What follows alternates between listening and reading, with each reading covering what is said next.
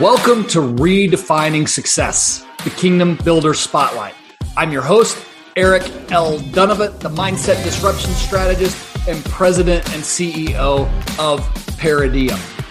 My teams and I redefine success for purpose-driven families and businesses by challenging social norms and balancing family and finance to build kingdom impact and generational prosperity. I believe that there are families and businesses that have learned to give a new definition to the word success from a kingdom perspective. Sit back, relax, and enjoy the next 20 to 30 minutes where we take traditional thinking and turn it upside down. Hey everyone, welcome to Redefining Success, the Kingdom Builder Spotlight. This is Eric L. Dunovet. So excited to be with you. Joining me today is a treat.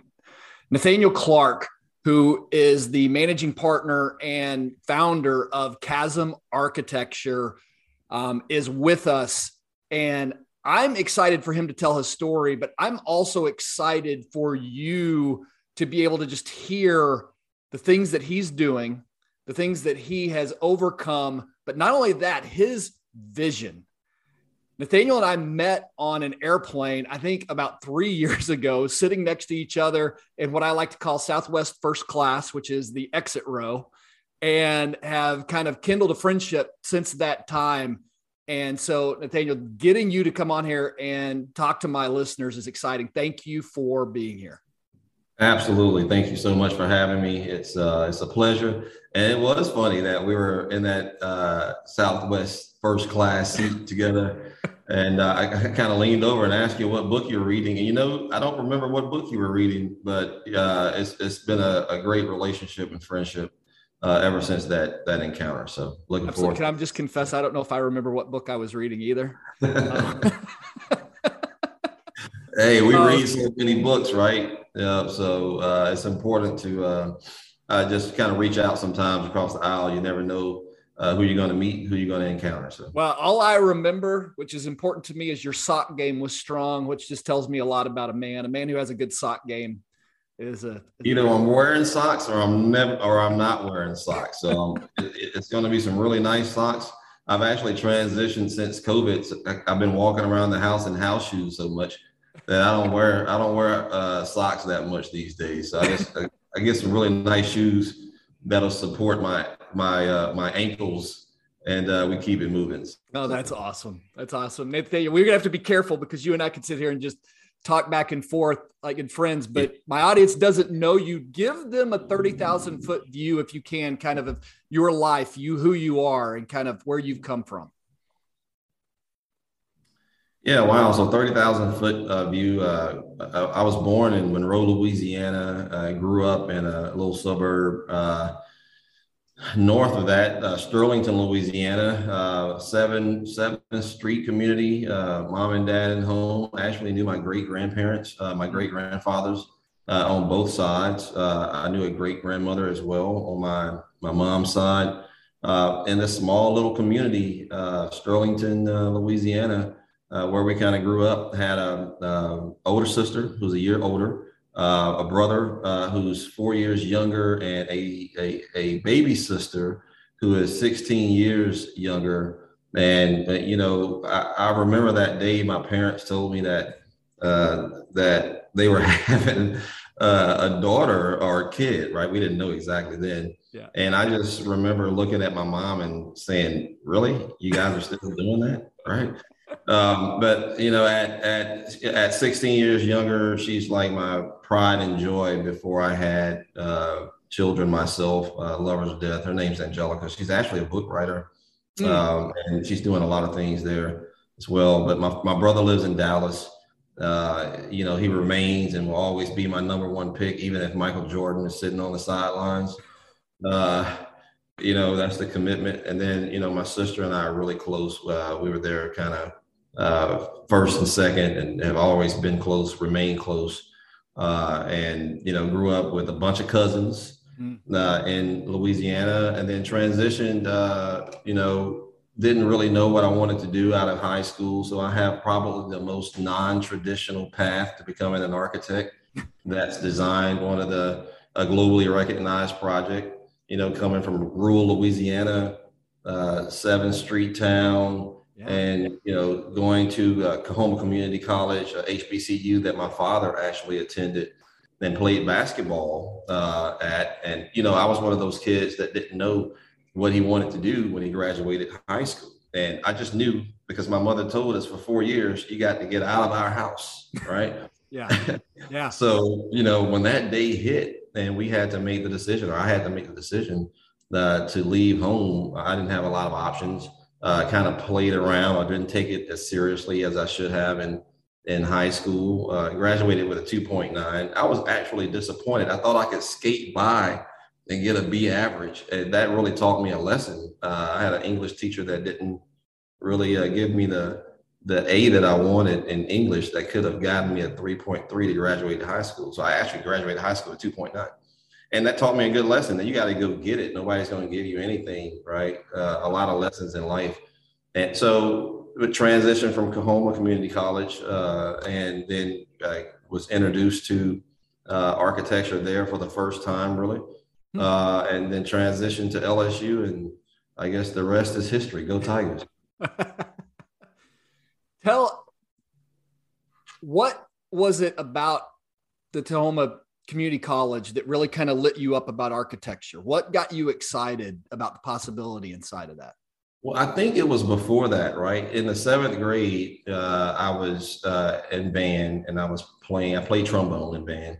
And this was, so in the Sterlington High School, the school I went to, it was from 7th grade all the way through senior. So 7 to 12, and you take classes like band with the upperclassmen simultaneously. So I was in band 7th grade, and 4 students decided to have a conversation behind me about what Black men weren't. Like we couldn't lead a football team. We couldn't be the coach or the GM, right?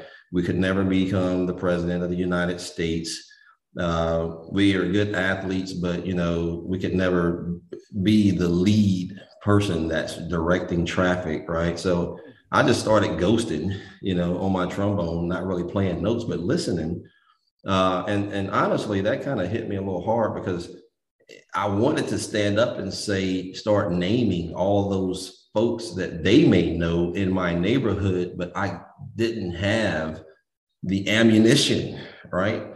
So then I decided in that moment I would become, I would seek one of the whitest professions I could find and be very good at that profession, if not dominate that profession. And that's what led me to, that was in high school. So I didn't take sports I really loved basketball, but I didn't really take it as seriously as I could have or should have based upon the love that I had for the game, because I didn't have any examples that I could really, really tie to that were professional basketball athletes, successful and doing those things. So all right, so why am I putting all this effort in? What's the point, right? So then I transitioned I go through high school, right? Graduate, I got to find something to do, right? Looked at all kinds of options. And then I transitioned at the last minute, right? My dad made a phone call to the coach at Kahoma Community College, James Washington, who recently retired. They were the captain and co-captain of the basketball team when my dad was there, and now he's coaching. He made a phone call and said, "I got to get my son out of the house. Will you take him?" And he did. And when I got there, I had to choose a major. And Freddie Caswell, who's one of my great mentors, recently passed away, architect. He was over the engineering department. And behind his head, I saw civil engineering and other engineering, right? And he was also nodding at the table. So I'm like, man, do I really want to do that? That's not really the right image that I want to pursue with someone nodding at the table when they're recruiting students. And then I looked over and I saw drafting and design. and Jacqueline Maxwell, the professor of that program, and she was doing this because she saw me looking around. I was trying to make a decision on the fly for a major. Oh, wow. Think about this. I didn't leave high school with a major. I didn't have an idea of what I wanted to do. And I go to Kahoma Community College on a phone call, right? And then I get in the room and I'm trying to make a decision, and I see drafting and design. And above that, above her shoulder, I see the word architecture. And I say, that's it. Really? Really? Wow. Wow. I've never really told that story, to that whole story. So this is an exclusive. This is a Nate Clark. There we exclusive. go. There we go. But yeah, I mean, and then, I kind of got into architecture. Freddie Caswell, who's the architect, became one of my biggest mentors. I mean, he's the guy that told me when I graduated Kahoma after 2 years that, why go, so it's an HBCU. So that, I just left a HBCYOU podcast broadcast with D Brown, my great friend. Yeah. And on that broadcast, we were talking about, the transition and what it means to be an HBCU and attend an HBCU and, how they nourish you. And, I was wanting to go and continue my path as a student in the HBCU program at Tuskegee or FAMU or Howard or some of those other institutions. And what he actually told me was that, listen, the profession is 99.9% white male. If you can compete, we've put you in a position to compete.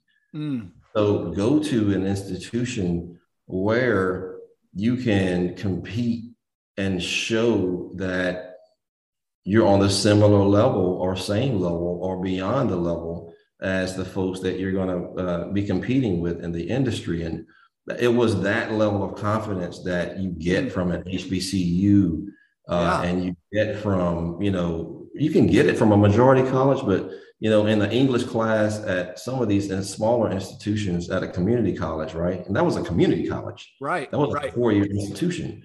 At a 2-year institution, the classes are maybe 15 to 20 students. You go to English at LSU, it's 300 students and 150 of them are tape recorders, right? In the classroom. So, that path to architecture was really non-traditional path. But I fell in love with it at Kahoma, then transitioned. Actually, before I attended LSU, we grew up across the street from a chemical plant in rural Louisiana. All my life, right? And that plant exploded. The summer I graduated from Kahoma, I think it was in May, and I graduated early May or late April, it exploded, and I graduated in May.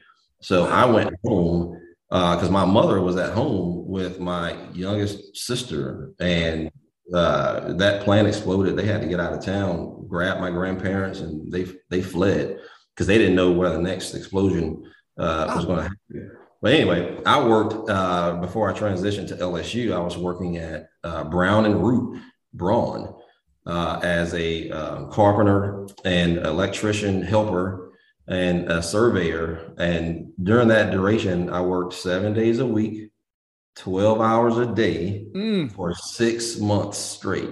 Did you really? Yeah. Yeah, that was, and so I was 18, 19 at the time. Yep. So I was making a lot of money. Yep.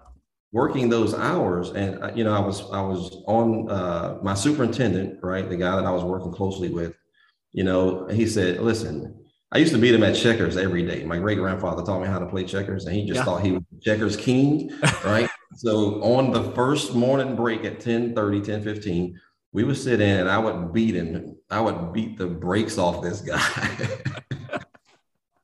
every day. Every day. And he told me that, he said his name was Porter Crew. He said, listen, you're too smart to sit in a trailer with me on a job site working 7 days a week, 12 hours a day. You're too intelligent for this. So I'm going to bust your hump. And on this job, you're going to beat me at checkers, but I'm going to bust your hump out here until you tell me you're going back to school. Wow. And it was that voice that really said, you know what, let me get back to the path that I'm supposed to be on. I enrolled in LSU and finished a 5-year program in 4.5 years, graduated with College of Design Dean's Medal. So Freddie Caswell was right. You put in the time, you compete, and the professors at LSU are the guys that award the students with that award, that very important critical role. Yeah. And I was actually the first African American to receive that award at LSU, and then transition out of that and became a partner in a firm. Went from intern to VP of a company in Baton Rouge in about 8 years, and became actually the first African American to become a partner in a majority firm in the history of Louisiana. Is that right? Wow. A lot of barriers broken, but really none of that would have happened without voices, other people's voices, a lot of people praying, a lot of faith, because it's so easy to get off the path. And everybody thinks that, oh yeah, I grew up, and when I was 4 years old, I wanted to be an architect because I saw an architect building my house. No, I walked into a room and saw the word architecture, and I said, hey, I don't know any African Americans in architecture. None. I have no examples. So that is me. I'm going to be the example that, because I don't know anyone. So that sounds like a really good gap to fill for myself. It sounds like an odd way to make a decision about your life path. Yeah. What has been so you've been on this journey. The thing that I hear you say over and over, you've said this a couple of times, but it's the voices we listen, the voices that speak into us. Yes. But Nate, I think the other thing that gets to be important, it's not just the voices that speak into us, because there were negative voices along the way too, right? You talked about playing the trombone, and there are voices behind you. So sometimes it's the voices we choose to listen to. Yes. So what do you feel like was really kind of the defining piece of your life that helped you discern what are the right voices to listen to versus the wrong voices to listen to?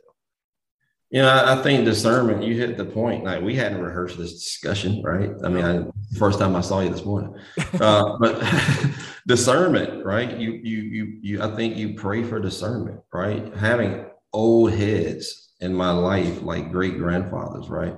And grandfathers, and my father and my mother, right? All those folks that didn't have money to put me through school, all they said to me is, hey, baby, I'll pray for you, right? And so discernment comes with wisdom. And, wisdom, the biggest thing tethered to wisdom is discernment, right? You have to have the ability to look at a situation and understand if the decisions that you're making are good decisions. I haven't always made good decisions. I'm sure I made some bad decisions already this morning, right? But I think, if you look at life and you're willing to say, okay, I forgive myself and others for the things that have transpired, that's the only way that you can really, really kind of move on and understand the essence of life. But I would say discernment is critical. And, my family, instilled in us, confidence. You don't have to hear I love you from someone else when you hear it every day. So I don't need you to really tell me you love me, or that I'm precious, or that I'm good, or that I'm brilliant, or that I'm kind. Those are the things you hear at home from your family, so that when someone says it to you and they are doing it to manipulate you, you don't fall into that crack, right? And I've got daughters, so I tell my daughters, that all the time. I tell them why I tell them that I love them. They're 10 and 11, right? After Christmas, it's birthday season in my right. It's just a continuous run till June. And then I'm in October, and everybody forgets October because Halloween is right around the corner. But anyway, those are critical things that confidence and the the willingness to be great. Like that's part of it also. Like my mother used to show us, she couldn't fly us to New York, right? But she would show us images of New York. We would sit down and we would watch the lifestyles of the rich and famous, right? We would watch all of these shows. She had Architectural Digest on the table, right? Yeah. And I just remember, I didn't want to be an architect, but as I start to have more of these discussions out loud about, the things that were attractive to me in history, through my history, I see these little pointers that kind of lead me to this decision that I feel that I made through, happenstance. But I think a lot of things were kind of on the path when you look back that were nudging you to the direction that you really needed to go. So it's kind of weird, really a great way to kind of piece all that back together by talking about it out loud, unrehearsed. Because then you start to remember, things that were on the path.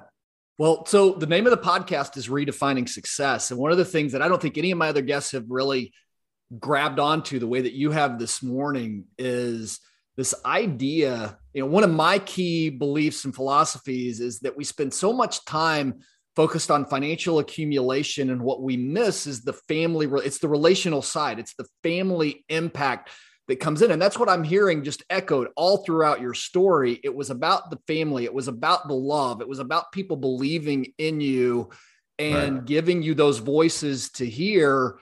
And so as we look at where we are today, that then becomes the most important thing we can pass on. So maybe we can't affect our past. Maybe someone's listening who's like, well, I didn't have that growing up, but you can choose what voices you listen to. And you can also choose how you're going to speak to your own family and speak over your own children and speak vision into them as well.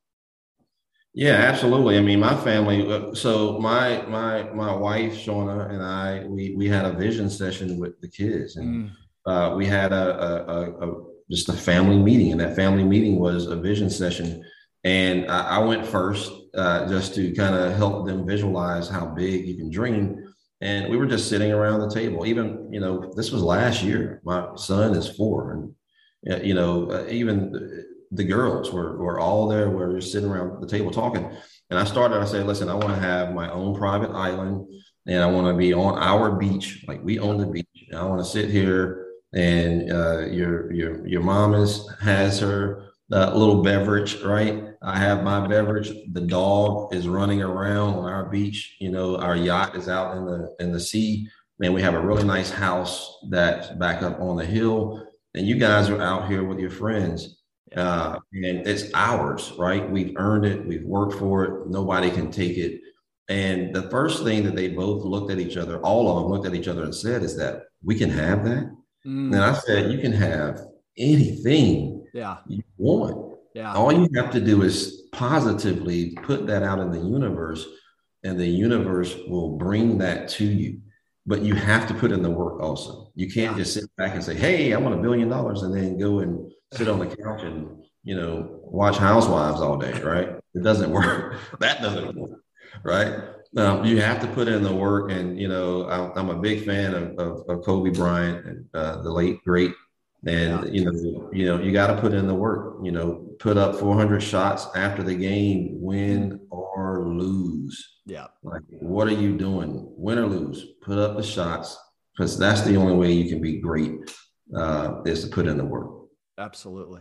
Absolutely. So you finish LSU, because we didn't get a little bit of this transition, and you can go a little bit faster or whatever you kind of feel called to do. But I would love to kind of understand how you end up in Atlanta, how you end up kind of founding CHASM, and what the journey is to doing that, maybe meeting Shauna along the way. What does that journey look like? Because you've broken a lot of barriers getting out of LSU and getting on with a partner inside of this other firm. But how does CHASM come into the picture? So in 2003, I think there was a tough market hit in Baton Rouge. And I was recruited by two gentlemen, Fred Grace and Jerry Hebert, in Baton Rouge. And that's the company I became partner with. And, after I made partner, actually the managing partner at the time came to me and said, we just lost 4 or 5 projects. We're going to have to lay some people off. I really need someone to help me. I need you, he said, to help me win some work. So I said, all right, give me a year. and a year, we had landed a project at Southern University is a $32 million project, student housing project. I think it was the largest non-joint venture project in the history of the firm at the time, because back then a $32 million project was a huge project in that market. Right? I mean, it's still a nice project. So that project is what transitioned me to partner. I had really good friends at Southern University. They were also assisting me in transitioning to become a leader, not just in that firm, but just in the market. So that was a nod to that university, HBCU, by the way. Yeah, that helped me to transition and become partner at that firm. And then, with that kind of energy, right, and momentum, I just didn't feel that Baton Rouge couldn't manage. Baton Rouge is not New Orleans, right? It's not Dallas. It's certainly not Atlanta. So I didn't feel at the time that a firm of, say, 30 with the prospects of growing to 40 could financially sustain itself long term. In Baton Rouge, it's just not enough people flowing through it. So I approached my partners about creating another company. I would need to own the majority of it if I were to move out to that market or whatever that market was.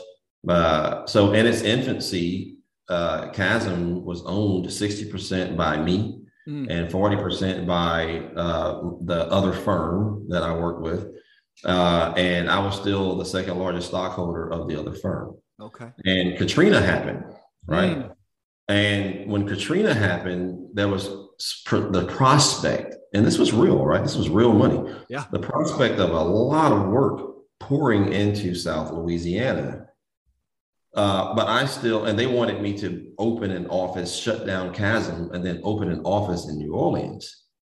And I just felt that was short-sighted. I didn't feel that, that was the right move, because if there's a lot of money to be had in South Louisiana, then it's the smartest time to expand to another market and then share the work in that market that's booming to build the market that you want to transition to, so that you can be in 2 markets simultaneously, because at some point, the money's going to run out in New Orleans. Yep.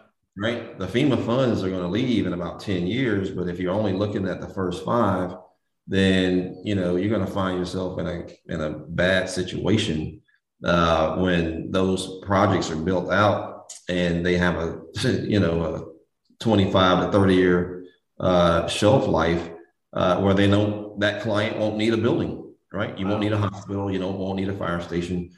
And so I decided I was going to buy them out. So I bought them out of CHASM. I sold all my stock in their company. And then I opened an office immediately right back in Louisiana because that's where the work was. And nobody really knew that I had left. And I was flying back and forth to Louisiana probably every 2 weeks in Atlanta. Just so, in most cases, people don't see you but once a month, right? That's clients. Yep. So if they see me, then they think I'm still there. Yeah. And if they see me in Atlanta, they think I live here. So I played that charade for about 2 years. And honestly, that's what transitioned us through CHASM, through the recession, was just maintaining my relationships in New Orleans and working on FEMA projects and working on master plans and all those projects that were coming, but also building, my brand here in Atlanta, having moved to Atlanta without a single contract. Wow. Right? But just the belief that with the busiest airport in the world, right? Yep. That there's more people transitioning through Atlanta than anywhere else in the world, which means that there's more opportunity to meet people, which means there's more opportunity to grow a company.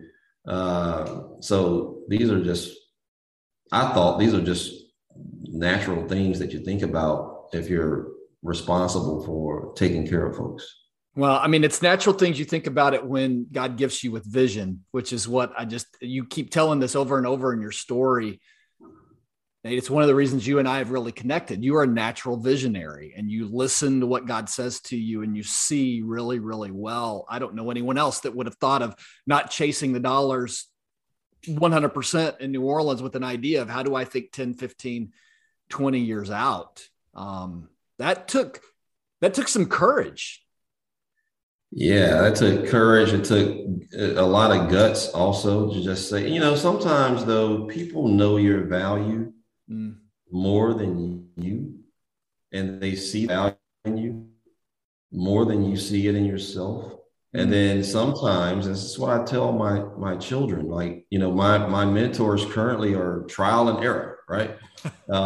Because if I can go through that trial, then I can show you how to navigate that minefield. Yeah. But if, a lot of it has to do with confidence and faith. And listen, confidence is one thing. That's just me. Like, I'm a confident guy. I believe I can get it done. But if you don't have faith and then you don't put that into action and you're just complaining, then you're not operating and you're not doing what you're supposed to do. You can't complain and have faith simultaneously. Yeah. It's impossible. Did anyone tell you were crazy for doing it the way that you did? Crazy. Everybody told me I was crazy. I love it. But I think, it was crazy. You take a sure thing, right? Yeah. This was and they still are. Listen, man, I only work for two companies. I work for Jerry Abair and Fred Grace, and I work for myself, right? Yeah. So the success every success that they have, I feel that I'm a part of that success because I was there when they were building the success. And by the way, they now have, they're not just in that market. So it happened anyway, right? Yeah. Yeah. So they just, there are certain things that certain folks are blessed with. I don't have an MBA, right?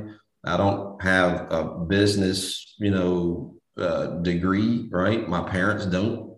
My parents graduated high school and my dad went and played ball in a couple places for college.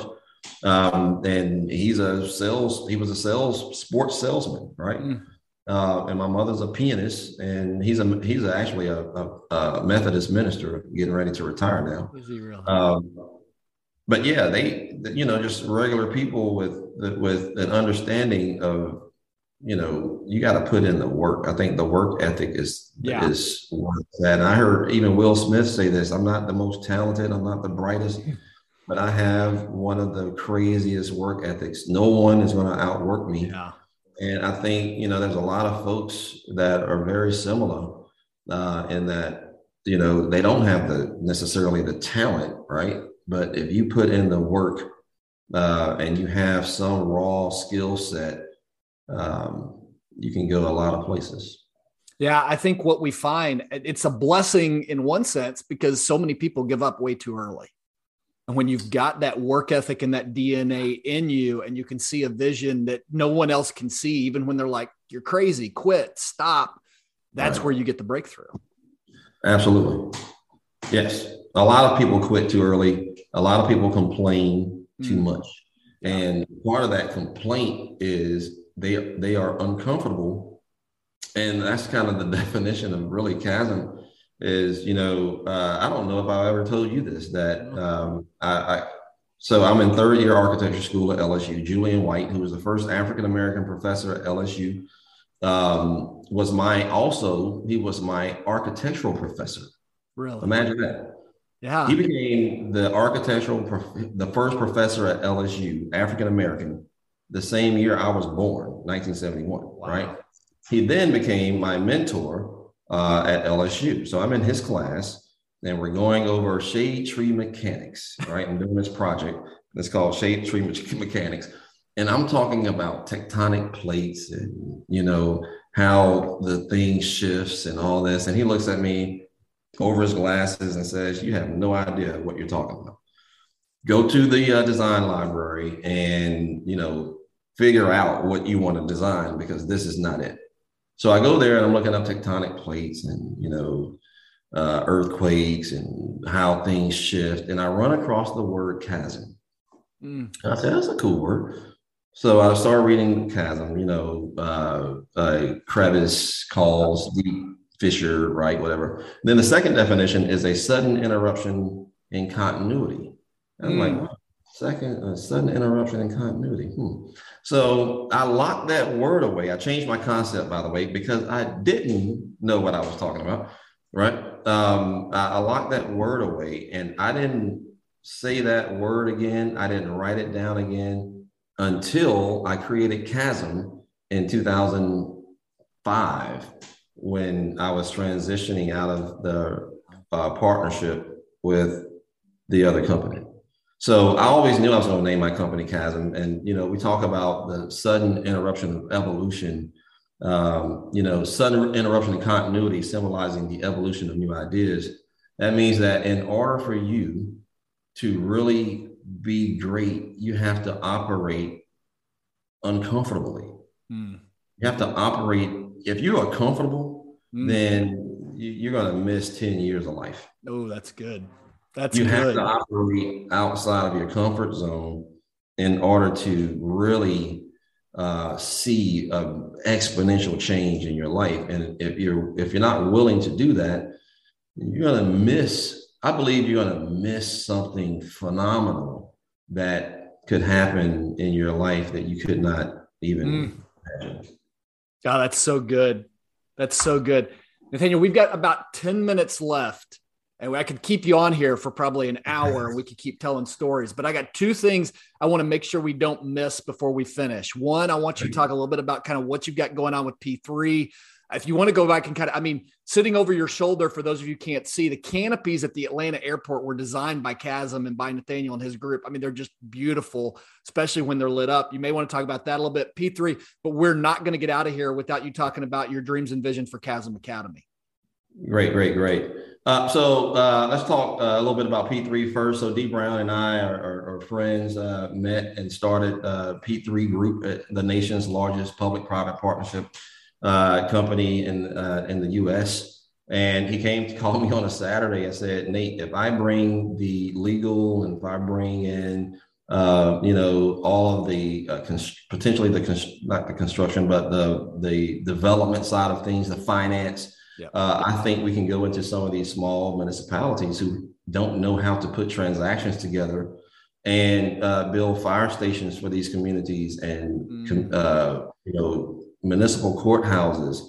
And we've done that, right? I brought in the architectural and introduced the construction, brought in all the engineering, and we've successfully grown a brand for P3 and CHASM that is nationwide. And we really are community-based. We really want to work within the communities that look like us, in the communities that mean they look like us, meaning they don't have the financial means to execute a project.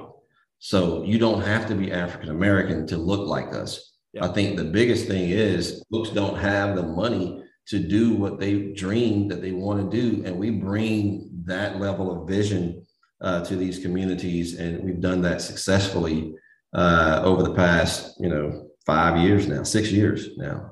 But the beautiful part of that is you talked about it was the voices and the vision that's inside of you.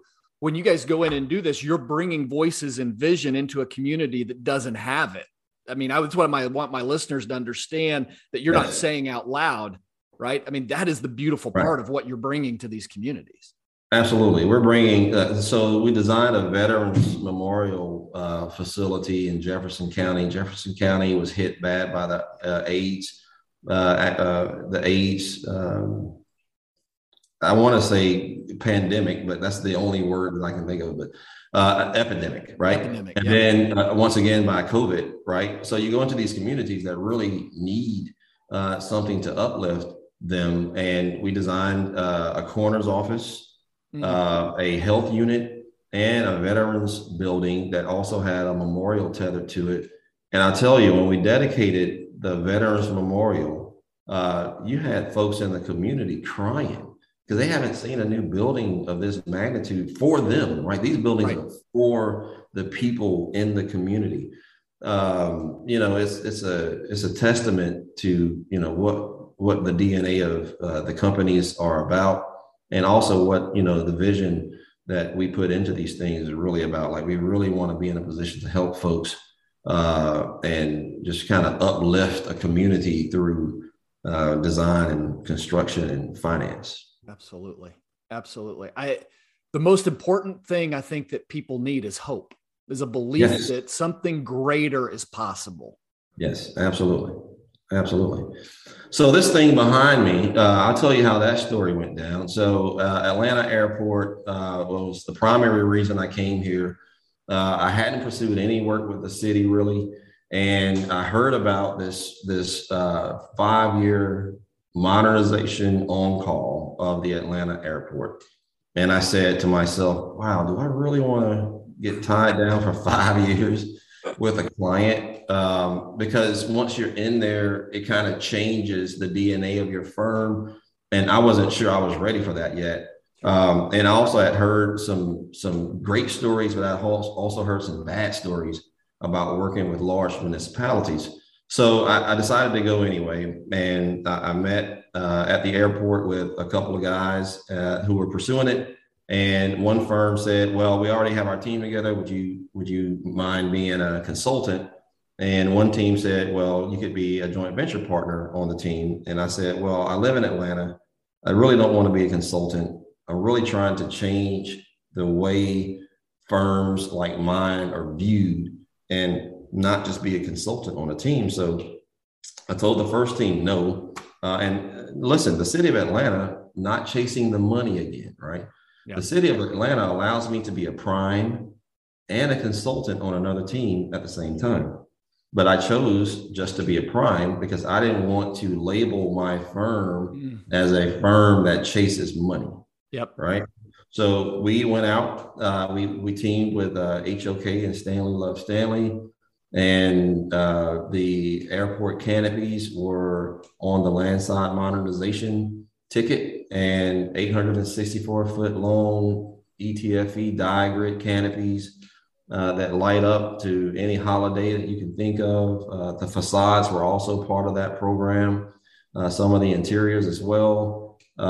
We did the first F380 gate, Airbus gate at the city of Atlanta. Just imagine all of this from a guy that walked into a room and saw the word architecture. As I said, a guy with vision. I'm going to keep telling you that. You're just a man with vision. Which, before we finish up, tell them about your vision for CHASM Academy. So CHASM Academy and my vision of it really is, just thinking about my daughters and my son, right? So I didn't grow up with access to architecture, but my daughter, since the age of 7, has said she wants to be an architect. Right. And that's because she has access to an architect, right? And if we can provide access to, these other professions to students, it doesn't have to be architecture. It could be anything, right? Sure. It could be finance. It could be development. It could be whatever. It could be astrology. I don't care, right? But we have to provide access to young minds so that they can see beyond where they're living and beyond where their parents are and dream much bigger than being what they see on television, right? Everybody wants to be a professional football player or a professional basketball player or whatever they see on television. But then you've got these invisible billionaires walking around and nobody is sharing how you can do that, how you can achieve that. And I think we got to get off of our, our egos and reach back and help folks that really they just need someone that can help them with their vision, help them visualize themselves, flying first class, right? Taking vacations in places where they never thought, and then, not worrying about how the next check is going to come in, right? And honestly, that can happen to all of us. I mean, when you're operating a company, it gets lean. It does. Yeah. Right. I'm not here saying that we're in the best financial shape as a company. Listen, it gets lean when we are out here trying to create vision and create legacy. And a lot of that is paying it forward and making sure that you're not thinking about, now or yesterday, right? Some of this is investing in where the company is headed and where you're going to be, 5 years from now, not thinking about what you're currently working on. Yeah. It comes back to vision and hope. I mean, that's what I've kind of taken from you today. You've got to have vision. You've got to have hope. Yes. And the third thing I'd add is you got to have work ethic, because you got to be able to put your shoulder into it and do it. You got to have work ethic. You got to have it. I mean, hey, I remember coming up as a kid, we had a 200-foot garden next door, and we would have to get up in the morning on Saturday and go out to that garden while my friends were playing in the street. Yep. Got to put in work, man. 400 shots before the game, after the game, win or lose. Nathaniel, before we kind of wrap up here, one question. Favorite book or book you and I met in one sense over a book. What's your favorite book other than the Bible that you love to share with people? Wow. My favorite book.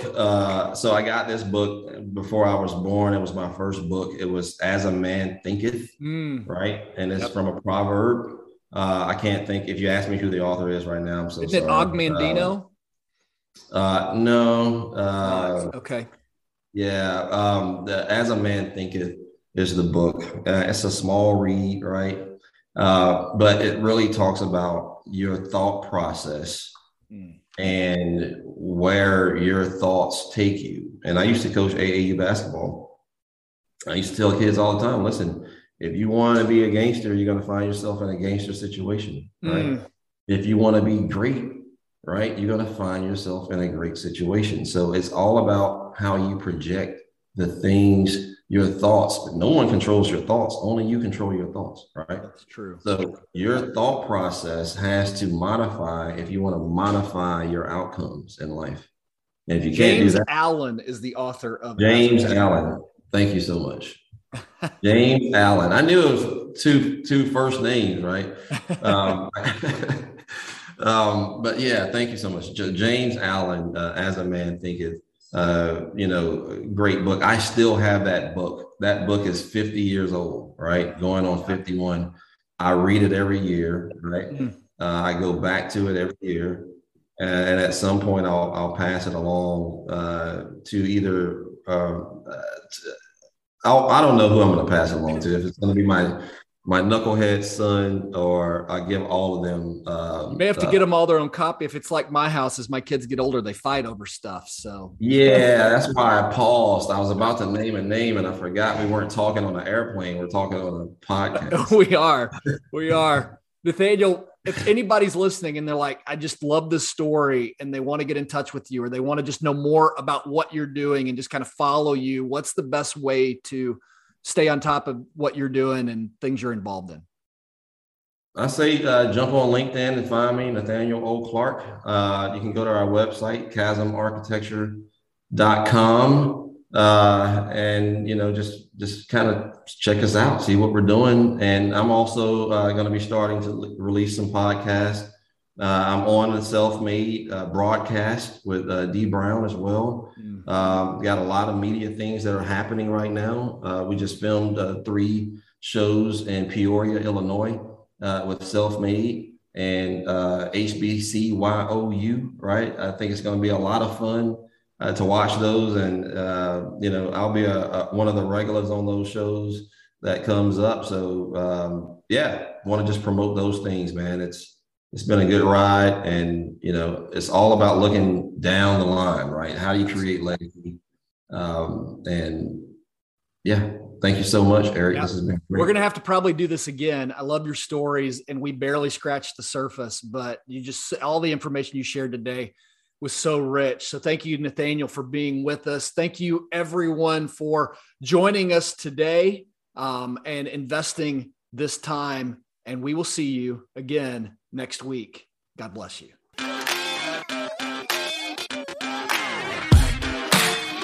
Eric L. Dunovit here. Thank you so much for joining us for Redefining Success, the Kingdom Builder Spotlight. If you're a business owner or a family who is actively redefining success, or have thoughts on kingdom impact or generational prosperity, and you would like to be a guest on the show, then I invite you to apply. Visit www.ericldunovit.com/podcast/apply. Also, if you enjoyed today's episode, I would love for you to share that either through text or social media. Take a screenshot of the show and share that, and share what you learned. If you know anyone that should be a guest on our show, we would also love for you to connect us to them. The best way to do that is to use hashtag Redefining Success. I love to read your thoughts and shares on social media, and we also are honored just to get any recommendations of people that you think we should be interviewing on the show. We are constantly adding new content, adding new podcasts. So first and foremost, I'm going to recommend that you subscribe so that you don't miss a thing. Also, all of your likes, your reviews, your shares, all of that makes a big difference to the show. So if you'll include those when you can, we definitely appreciate it. If you'd like to get in touch with me, visit www.ericl360.com, and all of my connections to social and other ways to get in touch with me are there. This is Eric L. Dunovit, the Mindset Disruption Strategist, signing off. Until next time.